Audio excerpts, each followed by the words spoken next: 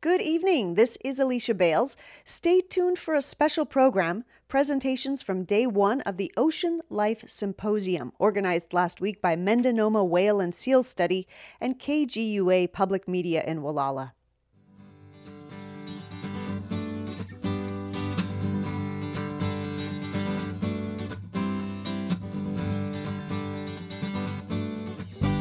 I was baptized as a little child. They took me into the church to save my soul. And the priest prayed to his God above as he dipped my little body in that water bowl. Whoa, whoa, whoa, I'm made out of water. Water is the only thing can quench my thirst. And I'm always trying to get back to the water from that very first breath on my day of birth. The third annual Ocean Life Symposium took place last week, organized by Mendonoma Whale and Seal Study and KGUA Public Media in Wallala. The symposium is broadcast on KGUA in Wallala and streamed online at their YouTube page and includes a week of presentations by local and national experts about the health of our oceans. Tonight, we're pleased to bring you the first two speakers from this year's Ocean Life Symposium. Many thanks to the KGUA crew, Peggy, Leanne, and Roberta, for sending us audio of the event to rebroadcast on KZYX. The first speaker is Richard Charter, Senior Fellow at the Ocean Foundation. Richard has worked for over 4 decades to ensure protection for fragile marine ecosystems and sensitive coastlines. He is currently working to protect the Greater Farallones National Marine Sanctuary and to advance the designation of the proposed new Chumash Heritage National Marine Sanctuary on the Central California coast. His talk is titled Climate Chaos as an Excuse for Further Destruction of Our Environment. After Richard, we'll hear from Sherry Goforth-Eby of the Mendonoma Gray Whale Photo ID Project. She'll talk about photo evidence of year-round presence and residency of gray whales. Sherry's Mendonoma Gray Whale Photo ID Project is a citizen science effort to photo document and catalog visiting and returning eastern Pacific gray whales of the northern Sonoma and southern Mendocino County coasts. Stay tuned now for presentations from day one of the Ocean Life Symposium, which took place last week in Wallala. And the moon pulls on me like she pulls on the ocean. I'm recurring from my head down to my little toe. Whoa, whoa, whoa, I'm made out of water. Water is the only thing can quench my thirst. And I'm always trying to get back to the water from that very first breath on my day of birth. Whoa, whoa, whoa, I'm made out of water. Our first speaker today is Richard Charter. Richard's a senior fellow at the Ocean Foundation. Today he's going to speak about climate chaos as an excuse for further destruction of our environment. For over 4 decades, Richard Charter has worked to ensure protection for fragile marine ecosystems and many of our sensitive coastlines. He was integral in establishing a moratorium on offshore drilling. He worked to support the creation and expansion of many of our national marine sanctuaries. Why don't you join me in welcoming Richard Charter? Thank you. Today, as we gather virtually to celebrate our oceans, we are reminded that 50 years ago, ordinary coastal citizens right here in California, particularly on the Mendocino-Sonoma coast, joined with their local elected officials and stopped a federal offshore oil and gas lease sale called Sale 53, igniting what has now become a global movement to protect coastal waters from industrialization and petroleum contamination, such as that which is still washing ashore as tar balls from Huntington Beach to La Jolla. Were it not for our coastal activism, what we are now seeing along the coast of Orange County could easily have been taking place right here, right now, as a result of a proposed subsea oil pipeline extending from the Point Arena offshore basin to the planned oil processing facility that targeted the little village, believe it or not, of Manchester on the Mendocino coast during the same era. Recognizing that carbon pumped out of the seabed to wind up in the atmosphere would damage our climate, it has taken the intervening half-century and a series of wildfires, superstorms, and ecological catastrophes to convince the powers that be in our society that we need to change how our society obtains and uses the raw materials of virtually every industry and then disposes of the waste. Now, as we shift to new ways to trying to be easier on the planet and lighter on the land, we need to apply the precautionary principle to ensure that even our efforts to secure a better future do not themselves cause further, often unforeseeable damage to the web of life on which we all depend. So today I will provide a couple of quick snapshots, examples from different disciplines of the steps we need to take to avoid allowing climate panic to mislead us in our quest for a better and more compatible way to live here gracefully and with respect for our fellow inhabitants of this global ecosystem. Midway between Bodega Bay and Jenner on the Sonoma coast is a spectacular piece of land called the Scotty Creek Valley. It is totally unique. It has two different kinds of protected wetlands. We recognized very early in the process of creating our local coastal program here in Sonoma County after the Coastal Act came into effect, we'd realized that this place was unique and made it a particularly specially designated what is called a scenic landscape unit. As of last week, this place was virtually totally destroyed. In spite of its protection, in spite of the layers of officialdom that had said they were going to protect it. And I think there's an example and a warning here, a cautionary note for other people along the coast who look at parts of Highway 1. This came about because a long time ago, before there was a planning department in Sonoma County at all, and because there was no subdivision map act, some agricultural landowner decided that between Highway 1 and the ocean, they could subdivide the land into a series of lots. And those lots, at the time they were sold, were crumbling into the ocean. And they have since crumbled into the ocean even more. And as a result, that attracted the attention of Caltrans, who said, we need to relocate Coast Highway 1. Instead of just moving it a little ways inland, they decided they needed a bridge similar to what one would find in the middle of San Jose to cross a little 8-foot stream, which I've been watching since about 1956, which has never gone over the road. And so today we are facing a model, it's being called. About 100 officials met there on this site just last week and hailed it as a model for adapting to climate change on the California coast. I would suggest that it is anything but a model, and we're going to have to get better at learning how to make compatible projects fit into what's already here. We have seen models before that worked. Highway 280 was built through the Portola Valley, south of San Francisco, down to Los Gatos. A landscape architect named Lawrence Halperin was retained to design every element of that feature so that it would fit into the landscape. And there's a world famous example called the Paris-Lexington Road in the EU, where fitting into what exists on our coastline is going to be increasingly important as we address sea level rise. This is not going to be easy. And we also are facing at the same time a shift in where and how we obtain energy, particularly electrical energy. So the physics of extraction of mechanical energy from a real-time planetary system, such as offshore floating wind, rather than from stored hydrocarbons that were put off the coast long ago, is not a great mystery. There have been wind generators for decades and electric cars. My father drove one when like the 1930s. Mamie Lovins told us a few decades ago that we were going to move to renewable energy, and it would be combined with energy efficiency and painless energy conservation. The efficiency and conservation part has been forgotten as our society, particularly the current administration, both in Washington and Sacramento, moves forward to harvest offshore wind energy off the Humboldt County coast and off of the Morro Bay, southern Big Sur region. What is being harvested is very interesting because it's the wind that drives our coastal upwelling system. Our upwelling system, where the wind blows over coastal waters, the surface waters move offshore, and cold, nutrient-rich water moves toward the surface. The density of energy available as wind energy is only found in certain areas. It is found off of Cape Mendocino, off of Humboldt County, and off of Del Norte County and along the Oregon coast in Northern California.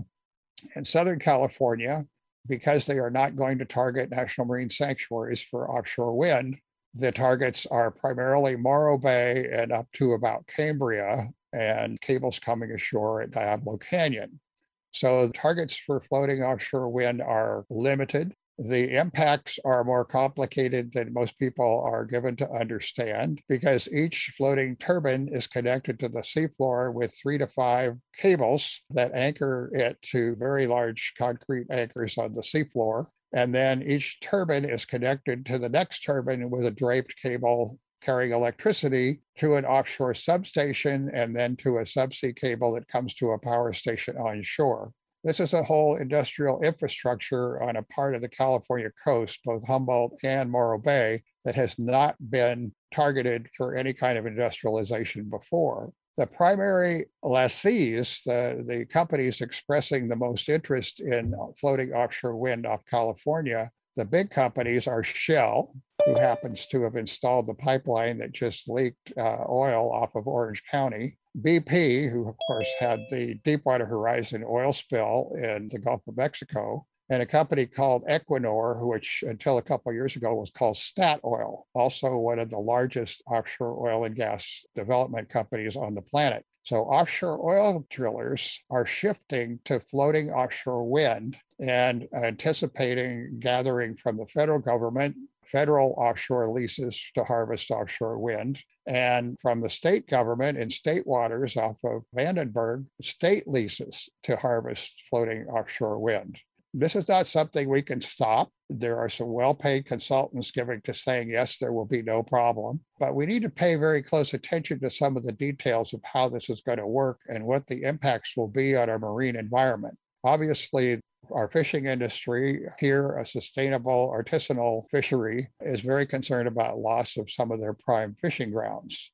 There are biological hotspots associated with the upwelling system that is characterized by this targeting to gather the highest wind energy density. There are lights on the floating wind arrays that attract certain species of seabirds, which then fly in circles and die on the deck. We know that from offshore drilling rigs. And there are electromagnetic fields that, combined with very loud noises, are going to probably create some complications for whale migration along this coast. We don't know the exact nature of those complications, but we do know that when you add up the number of turbines that are being planned, for example, off of Humboldt County, and the number of cables draped to the seafloor and between the turbines, it starts looking like a chain link fence for whales. So we need to learn who to trust in this process and not just accept "don't worry, be happy" answers from this industry, even though we know that we aren't going to stop it. We're not trying to stop it. And we need to be careful that we don't wind up driving electric cars with batteries obtained by strip mining the ocean for lithium, or driving on overscaled highways torn through our most sensitive and long protected coastal wetlands as we watch the coast of Humboldt and Big Sur be blighted by massive industrial parks and the deep ocean in other parts of the planet strip mined for lithium for the batteries. These are choices we're facing right now. There are public comment periods open among many of these public agencies that are letting leases in these areas. So I encourage the public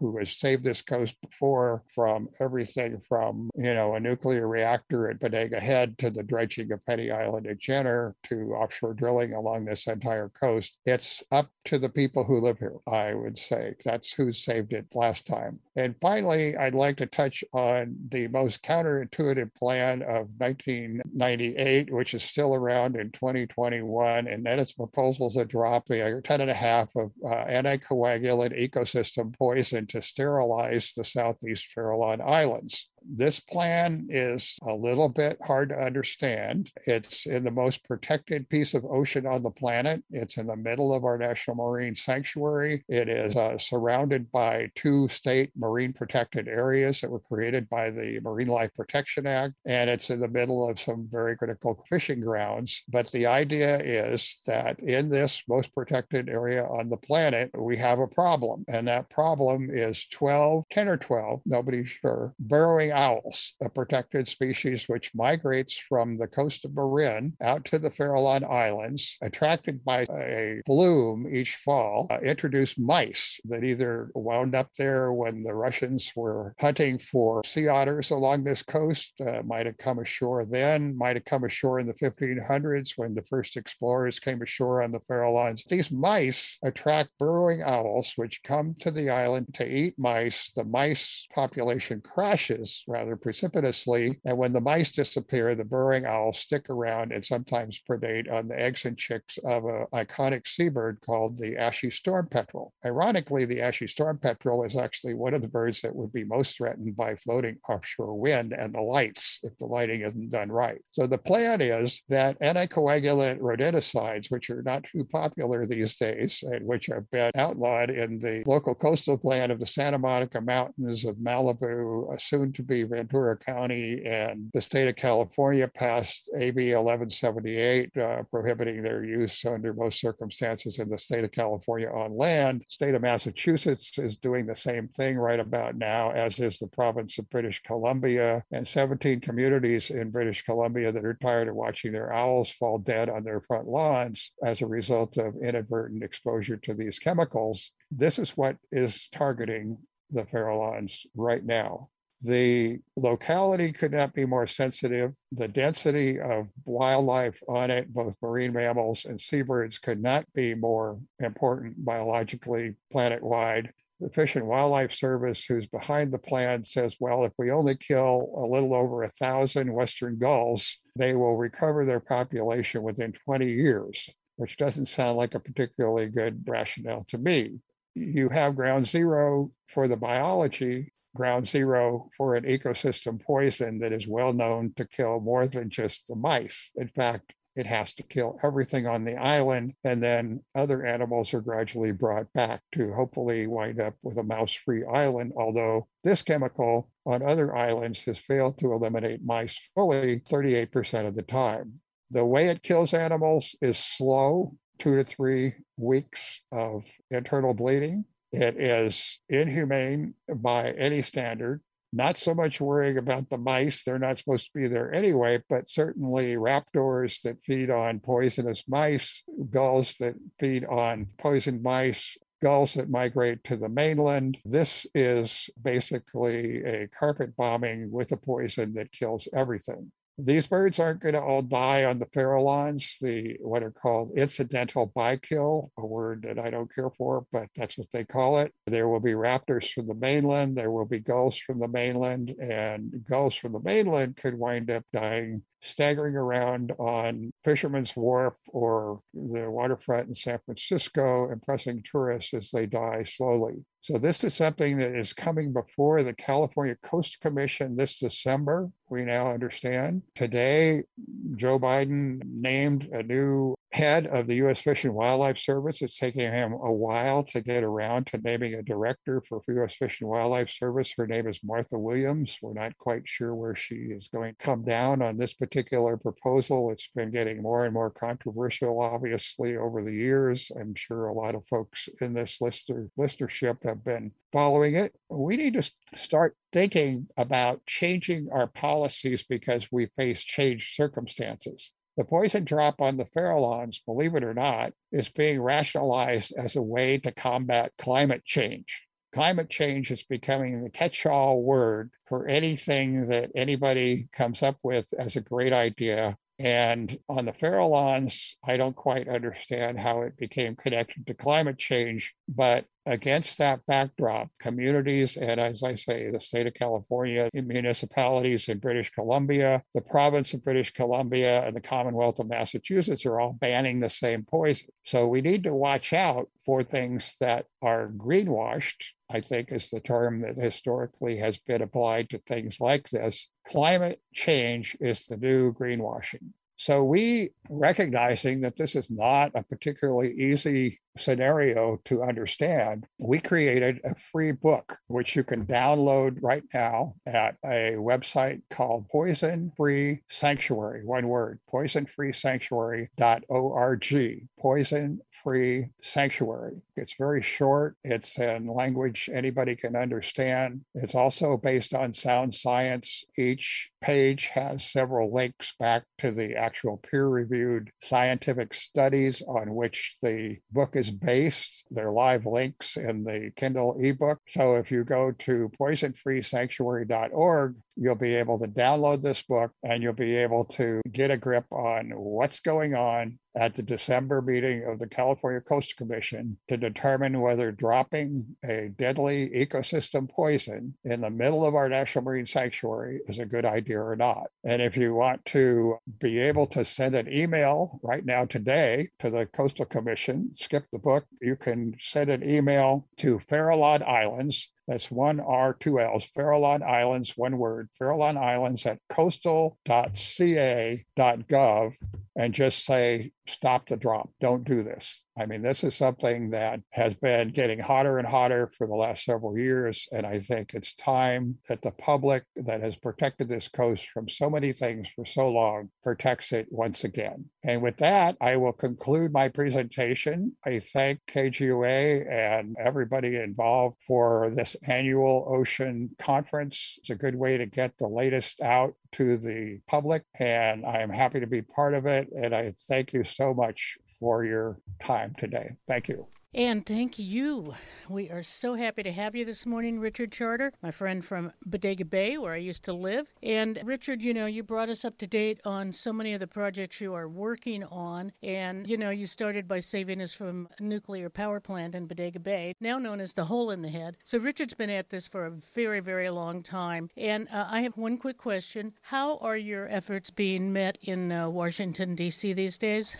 It depends on which issue. In terms of stopping offshore drilling, which, as I say, began right here on the Sonoma-Mendocino coast a long time ago, because we had in the Bring Back Better legislation, the Budget Reconciliation Act, we had a permanent ban on new offshore oil and gas leasing affecting the entire Pacific coast, California, Oregon, Washington. That is still in the bill, to my knowledge, at this moment. The oil industry was lobbying to have that removed from the bill. However, they had a little problem off of Orange County at a very bad time, in front of a county that will obviously have a lot to do with determining, for example, the partisan leadership of the next House of Representatives, as well as a lot of other things. So we think we might get that. Great. Well, that, sad news for Los Angeles, but good news for all of us and in our battles that face us in this climate change we're in climate change. The other question that I have before we go on is, what about climate change deniers? Are we up against some of those in Congress as well?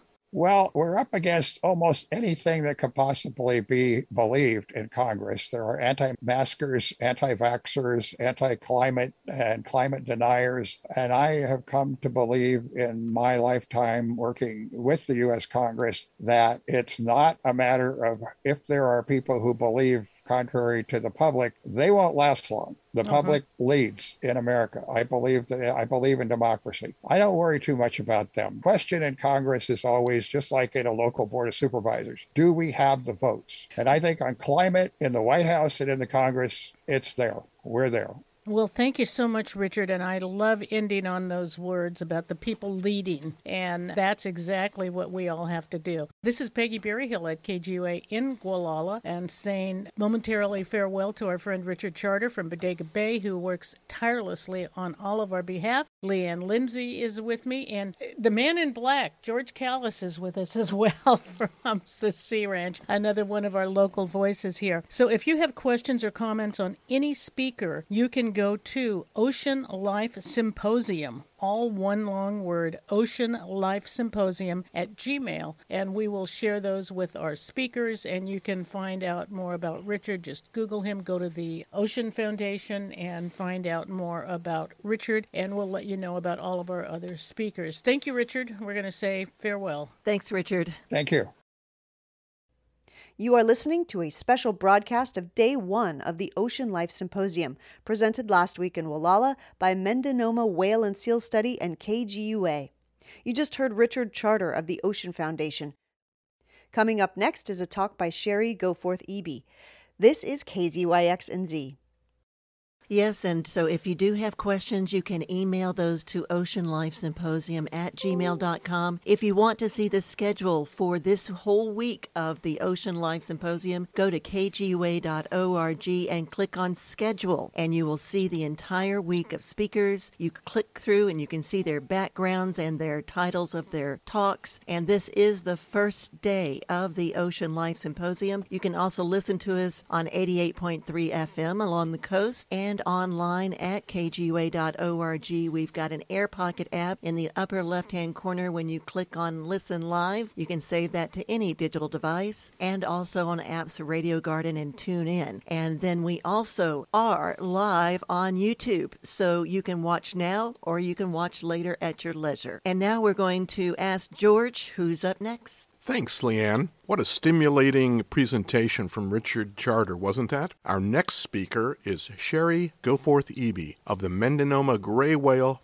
Photo ID Project. Sherry moved to the Mendocino coast in 2017, where her interest in whales began. Sherry's Mendonoma Gray Whale Photo ID Project is a modest citizen science project where she photographs and catalogs these giants of the coast.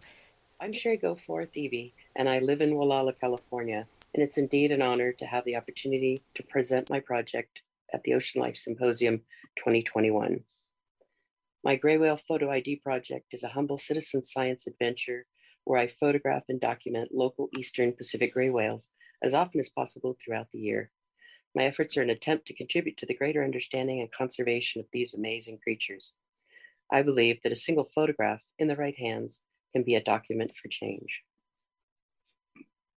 My observations are on the land which has been the home of the Pomo people, the Kashaya band of Pomo, and the Coast Miwok for thousands of years, and I'm honored to be a guest in their homelands.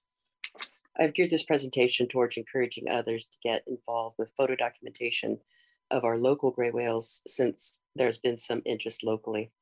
I've included some slides on methods, gear, and data. Thank you for indulging me.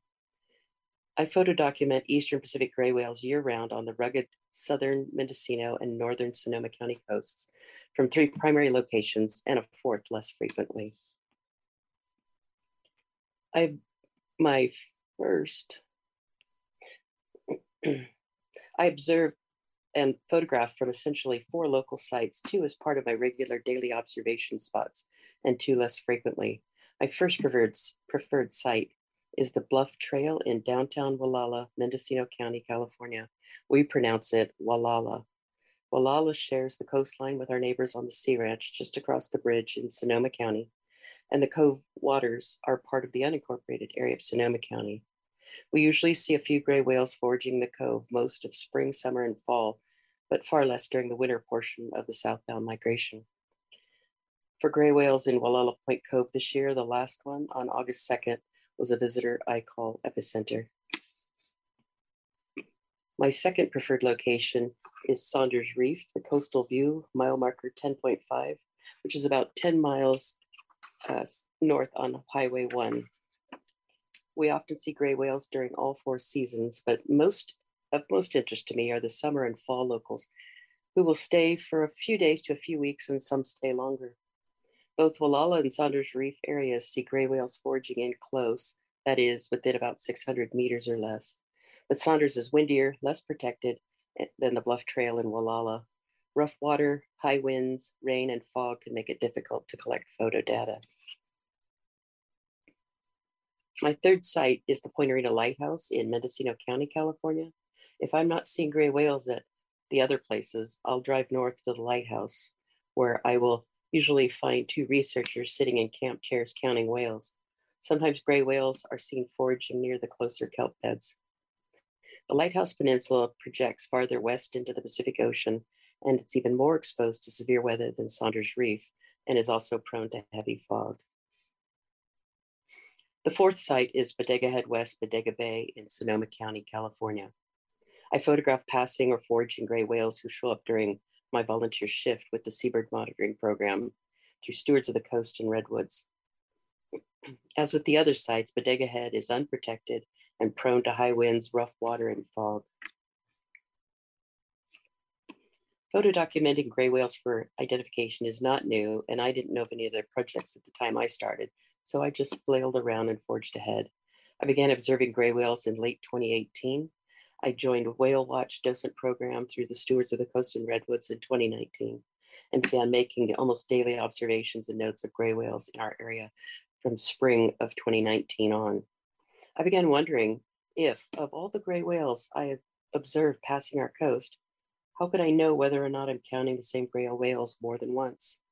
I needed to identify these grays, but I could not make the identifications with binoculars.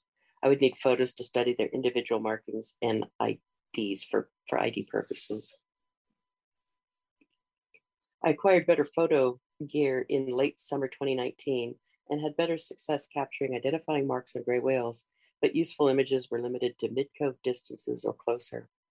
I studied photography at the somewhat esteemed YouTube University School of Photography and adapted camera settings from the expert tutorials of birds in flight. I spent hours in post-processing, cropping, sharpening, adjusting contrast, and trying anything that would yield more useful images of markings. I quickly discovered that I needed better resolution photos. Basically, I shoot tiny specks in the ocean, whales, and I crop hard to enlarge the subject to glean bits of detail. I bought a high-resolution, high megapixel camera and upgraded to a longer range lens. It was a steep learning curve, but immediately I began getting better detailed photos of closer whales and very useful photos of gray whales well beyond the Central Cove and Reef. It's important to have support staff. This is my faithful assistant and navigator, Ringo. He doesn't do data entry, he doesn't answer phones, doesn't clean gear, and his navigation skills are limited to pointing out pocket gophers, but he's loyal and shows up for work every day. So who gets photographed? I document gray whales at a distance of around 800 meters or less, or roughly about a half a mile or less from shore. The limits are set by the camera gear. I'm not limited to those geographic distances. If presented with the opportunity, I will photograph gray whales spotted from the boat well offshore, since that would put me in the range for good detailed ID photos. From the bluffs, I generally don't count whales out in deeper water, since they're out of my camera range and therefore too far out to ID. Many of these grays will likely be counted in other surveys. So what do I do with my photos? Identifying gray whales in my photos is an ongoing process. I want to contribute to the greater understanding of these whales, so I've begun submitting my photos to Cascadia Research Collective and Happy Whale, who have sophisticated computer matching software systems. They identify whales, assign them a unique number, and catalog them in a searchable database. Laguna San Ignacio Ecosystem Science Program makes their photo catalogs available online. I use analog photo matching, which just means I sit with my iPad and by hand, sort gray whale photos and screenshots into albums, and scroll through other people's databases looking for matches. My data sheets reflect the bare beginnings of the cross-referencing process, but I have already matched a few of our local gray whales as members of the Pacific Coast Feeding Group. I use a very simple numbering system consisting of my initials, the first year I photographed the whale, and a hyphen followed by a unique number assigned to that individual. My numbering system is more of a holding pattern until a match can be made with Cascadia Research, Happy Whale, or San Ignacio.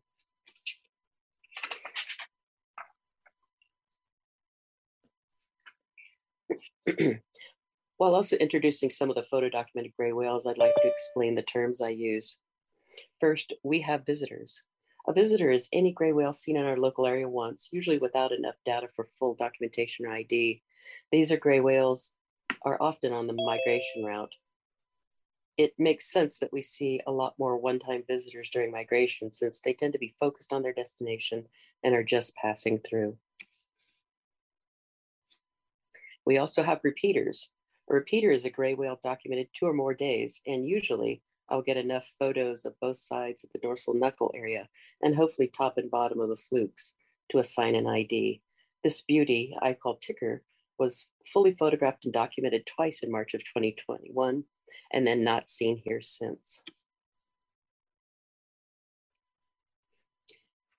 Then we have locals. Locals are an offshoot of a repeater. A local is a gray whale observed and photographed, documented multiple times during one season, and I assigned an ID. The label local is also a term I apply to a familiar gray whale, one often with an unscientific amount of affection attached to its presence. This includes one of my favorites, who I call Bridle. Bridle is my most photographed gray whale, documented in our area at least 16 separate occasions from August through November of 2020. But I've not seen Bridle this year yet.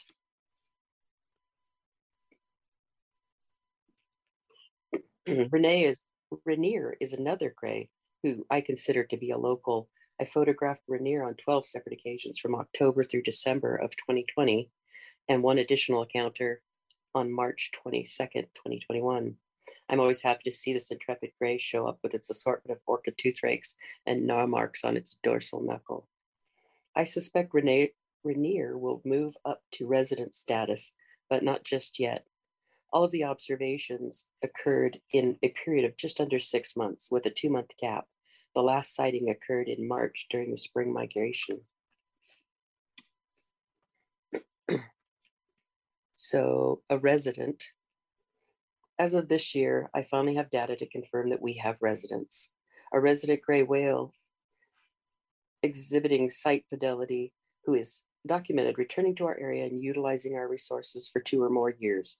I've identified 3 gray whales who have earned the title of resident.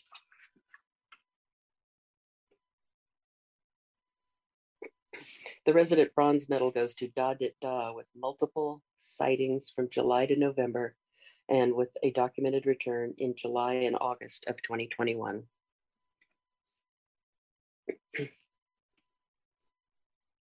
The resident silver medal goes to Taillight. Taillight is another gray with multiple sightings in December and October of 2020 and a documented return this year in August.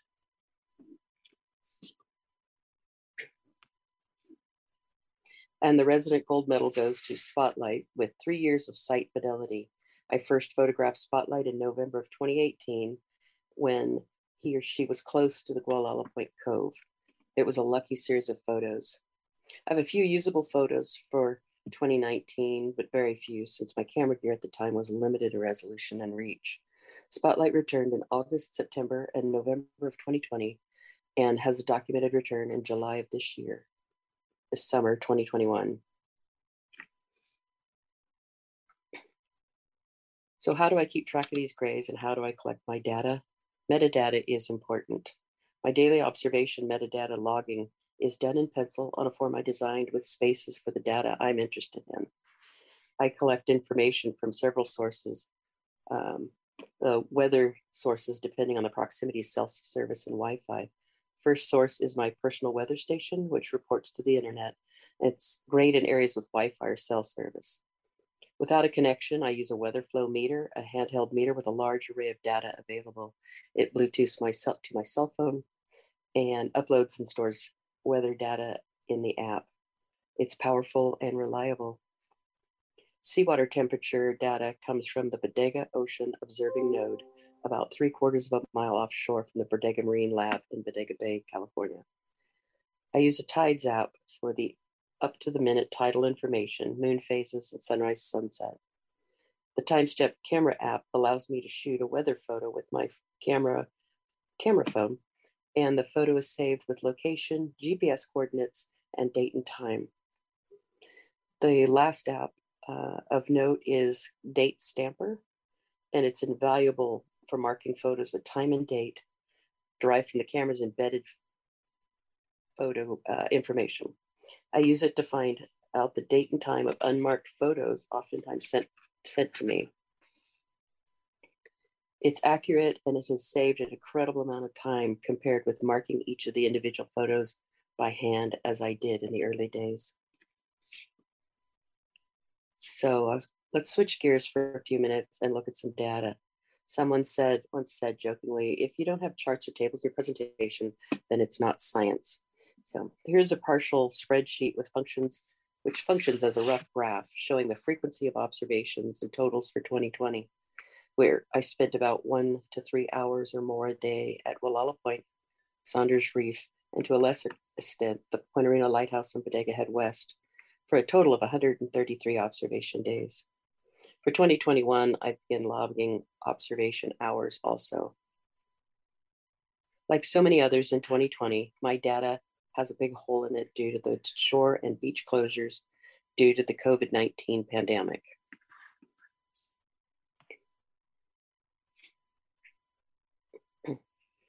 Here is where I can answer the question, how do you know if you're counting the same gray whale more than once? Every time I observe a gray whale, I log it. For 2020, I observed and counted 255 gray whales. Of those 255, 98 were multiple sightings of previous or newly identified gray whales. Those 98 sightings of identified gray whales boiled down to just 18 individuals. Without the photo documentation for ID, my counts would have been way off. I was, in fact, counting them a lot more than just once. These are 3 examples of pages for my field guides, the Gray Whale yearbooks, which are assembled by year with whales filed alphabetically by name and cross-referenced to an ID number index. Most current year is always on top. The photos on the left of the page are left lateral views and with the dorsal knuckle as close to center as possible. The right of the page is the right lateral view. Dorsal, the top of the flukes are on the left side of the page, and ventral underside flukes are on the right. Other useful data and views, if available, follow in the remaining slots. The guides often changes due to better or more complete series of identification photos for individual gray whales. Occasionally, with better documentation, 2 gray whales turn out to be a single whale and have to be merged. Or there is what I call retro matching, such as the case with Tortuga in the 3rd photo. Most of Tortuga's best ID photos were shot in the better conditions of January 2021, but when reviewing photos from foggy December 2020, I found Tortuga in some fog-obscured photos. So Tortuga also got a page in 2020 Gray Whale Yearbook. I'd like to dive in here and look at what I find to be some of the most interesting, if not unfortunate, group of gray whales. These are the swimming wounded. In this section, I want to show the gray whales from our local area who exhibit anthropogenic sources, that is human, and natural sources of injury. This is only a list of the injuries I've photographed, but there are so many other types out there. The etiology of each injury is still up for discussion. My hope is that when I submit my block of gray whale photos to Cascadia Research Collective, we'll come up with matches and more information on these grays. At this time, I'd like to show these 9 gray whales as examples of injuries which I've photographed in our area. Volley was a visitor to Saunders Reef in mid-August of this year and is one of the more lucky whales, in my humble opinion, sporting only 2 parallel lacerations consistent with boat propeller injury. Though one is longer and deeper, both appear to be fairly superficial. This is one of the more well-known grays on the Northwest Pacific coast, known as Rambolina, CRC6. First photographed in 1989 in the Strait of Juan de Fuca, she was seen in the Mexican lagoons with a calf in 2008. She has 10 healed propeller lacerations on her left side up through her dorsal knuckle.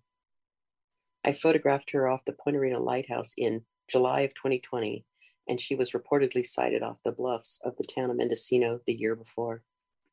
Rambolina is a great example of an identified gray whale with a traceable history. Just days ago, I discovered that this gray whale, previously thought to be supernova, is in fact not. So Currently, I just call it Whale B. I'll go through my data, look at photos from that time. Whale B has deep parallel left fluke lacerations, most likely due to a boat propeller. The photo shows a fairly fresh, recent injury.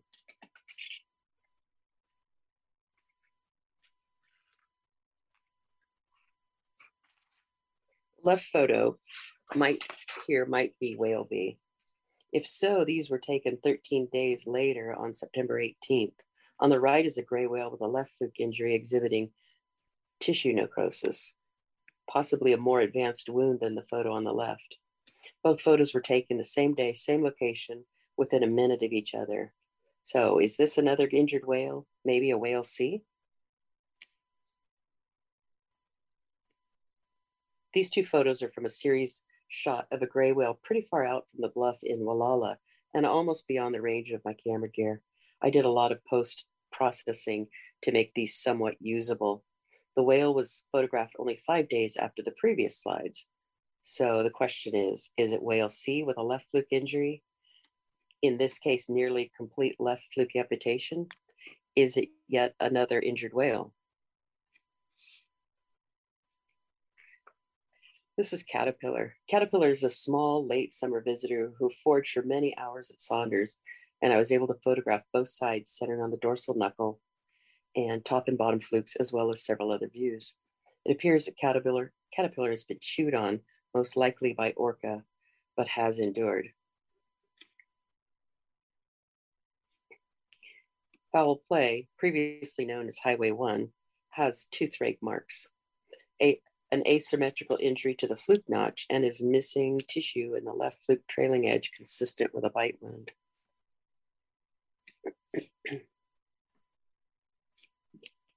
This gray whale is Supernova, who was documented as part of the Pacific Coast Feeding Group and cataloged by Cascadia Research and Happy Whale.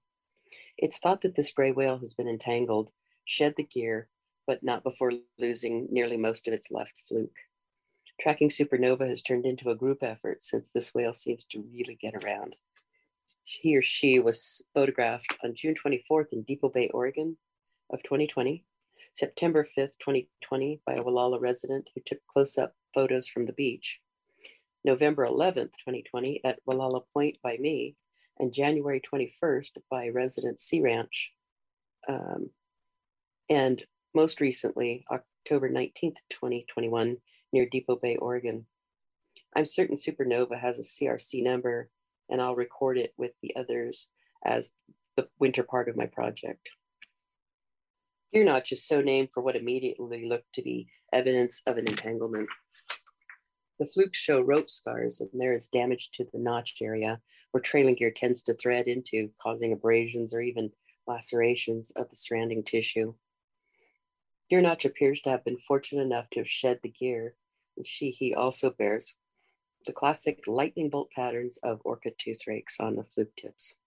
The left-hand photo was taken by a visitor with a camera phone and a spotting scope. They called this gray whale Seymour. Seymour has only paddle-like flukes showing healed white scars of an injury so severe that both fluke tips have been amputated, and there is significant remodeling to the affected notch and surrounding areas. These wounds may be consistent with a severe entanglement injury. Though it appears that Seymour has shed the gear, there's severe damage and a lot of fluke tissue has been lost. And finally, this is a gray whale I call Tabby. Tabby has a left fluke deformity, which is most likely an entanglement injury. Tabby's another gray whale who gets around. Happy Whale has a cataloged photo of this whale in Depot Bay, Oregon in 2019. I first photographed Tabby on January 19th, 2021 at Saunders Reef. Then again on April 23rd, 2021, about 60 miles south at Bodega Head. And finally, on August 12th, 2021, back on Saunders Reef. Tabby is the last gray whale photographed this summer and fall. This time of year, I was documenting gray whales throughout fall and a few into winter before the usual migration season. I'm just not seeing them here this fall. Before I finish up, I'd like to say thank you to the people who continue to support and collaborate with me on this project. Thank you, Scott and Tree Mercer, for giving this project a purpose. And thank you to Norma Jellison and many others who have fueled my passion for gray whales. I'd like to conclude this presentation with this short video of these amazing gray whales involved in shenanigans on St. Patrick's Day, March 17th, 2021. They're just doing what they do.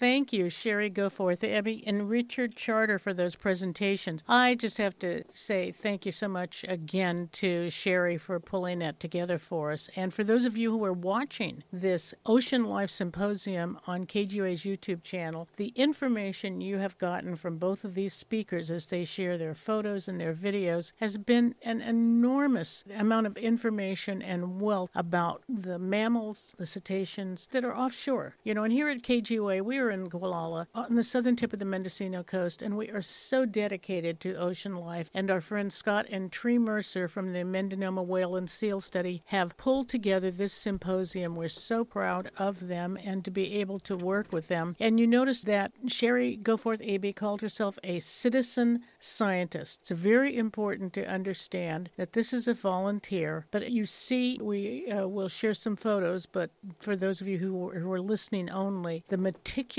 notebooks she takes of all the information of the whales that she has been seeing, how she learned to identify them, and she works with other whale organizations. It's just an amazing amount of work that she does. And we're now going to say hi to our friends Scott and Tree Mercer from the Mendonoma Whale and Seal Study. Good morning, you guys. Morning. Great. Thank you so much, you two, for bringing this to us. You two both are actually scientists, have been working on studying whales and seals for decades.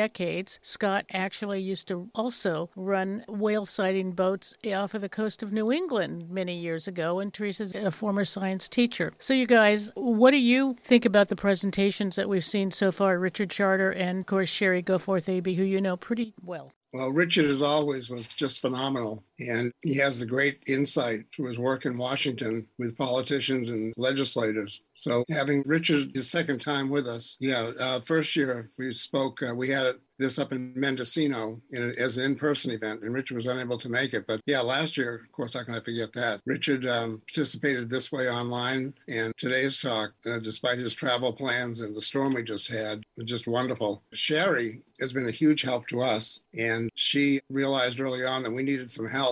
We couldn't be every place at once, and she's very mobile out there on the coast. And her work is very meticulous too. And as you saw, the note taking that she does. And I remember the first photo she took that I took a look at was that whale Rambo, which is now been renamed Rambolina. She sent it to me. I was home and I got an email, and it was so good. I sent it to Cascadia Research, and within 15 minutes, John Kalamokidis, a very highly esteemed whale biologist, got back to me and said, yes, we know this whale. And he gave me the sighting record of it. And it turned out that Rambo was actually a female because the whale had been seen down in the Mexican lagoons with a calf. That was the timer. Like the egg was ready. All right, we just wrap up what you were saying, Scott. Okay. The video that Sherry had, as I was watching it, I could see what it's turning out to be. It was, I guess you call whale foreplay. A couple of gray whales going through courtship activity out here. This is an area where we usually see the courtship northbound while they're heading back up to their feeding grounds, which is a little late because courtship should be taking place southbound and in the lagoons in Mexico, we think. But at this point, those are usually just males who may have struck out down in the lagoons and are a bit frustrated, and they're pretty randy still by the time they get up here and they see a female go by, and they just try their hardest. All right, Scott. I think we're going to be your last words there for this moment in time on our Ocean Life Symposium. But great stuff from them, and thank you, Scott and Tree, who we'll hear from throughout this series. This is the very first day of our Ocean Life Symposium, and I want to remind you that you can send questions and comments about anything that you're hearing, any speaker, to one long word, oceanlifesymposium@gmail.com. And we have a whole crew of people in here who are monitoring and getting everything assembled, as we have the first two of 19 speakers who are coming up all this week.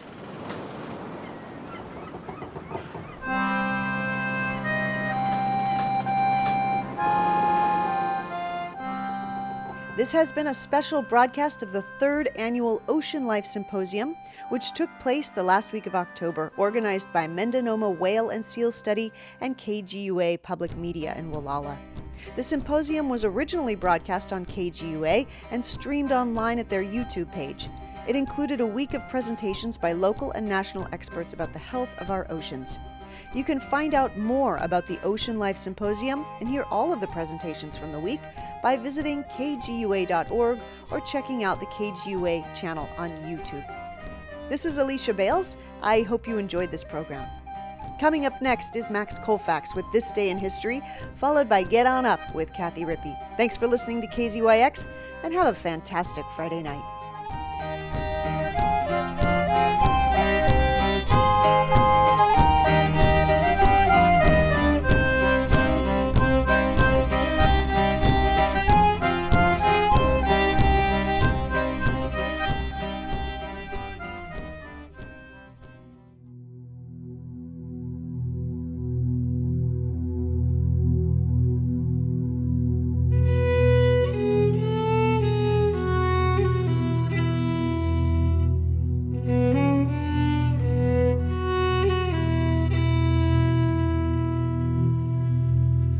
We sat beside the ocean on the cliffs above the sea.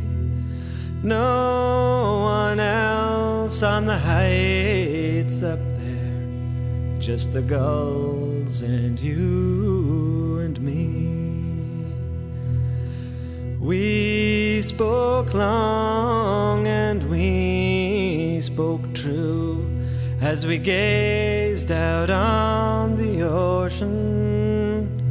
The sun sank west when day was through, and it healed all sad emotion.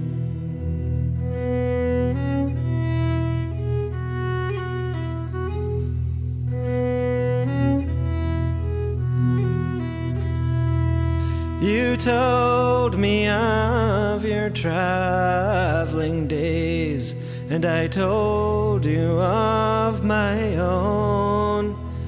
You said your heart's the only thing that you can truly own. Travelers are gardeners, story scenes are sown, and the heart can bloom in freedom when you've taken to the road.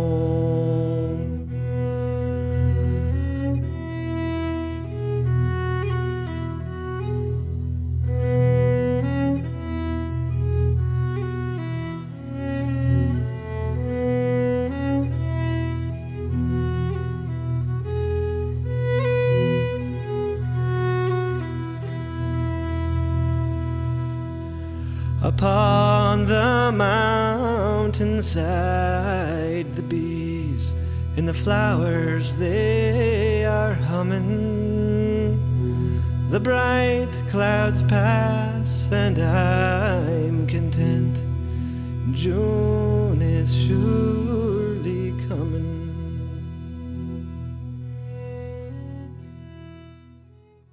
This has been a production of KZYX Philo 90.7 FM, KZYZ Willits and Ukiah 91.5 FM, and Fort Bragg at 88.1 FM, Mendocino County Public Broadcasting. You can check out our website at kzyx.org to find more content like this, and consider donating by clicking the red donate button in the upper right corner. Thanks for listening.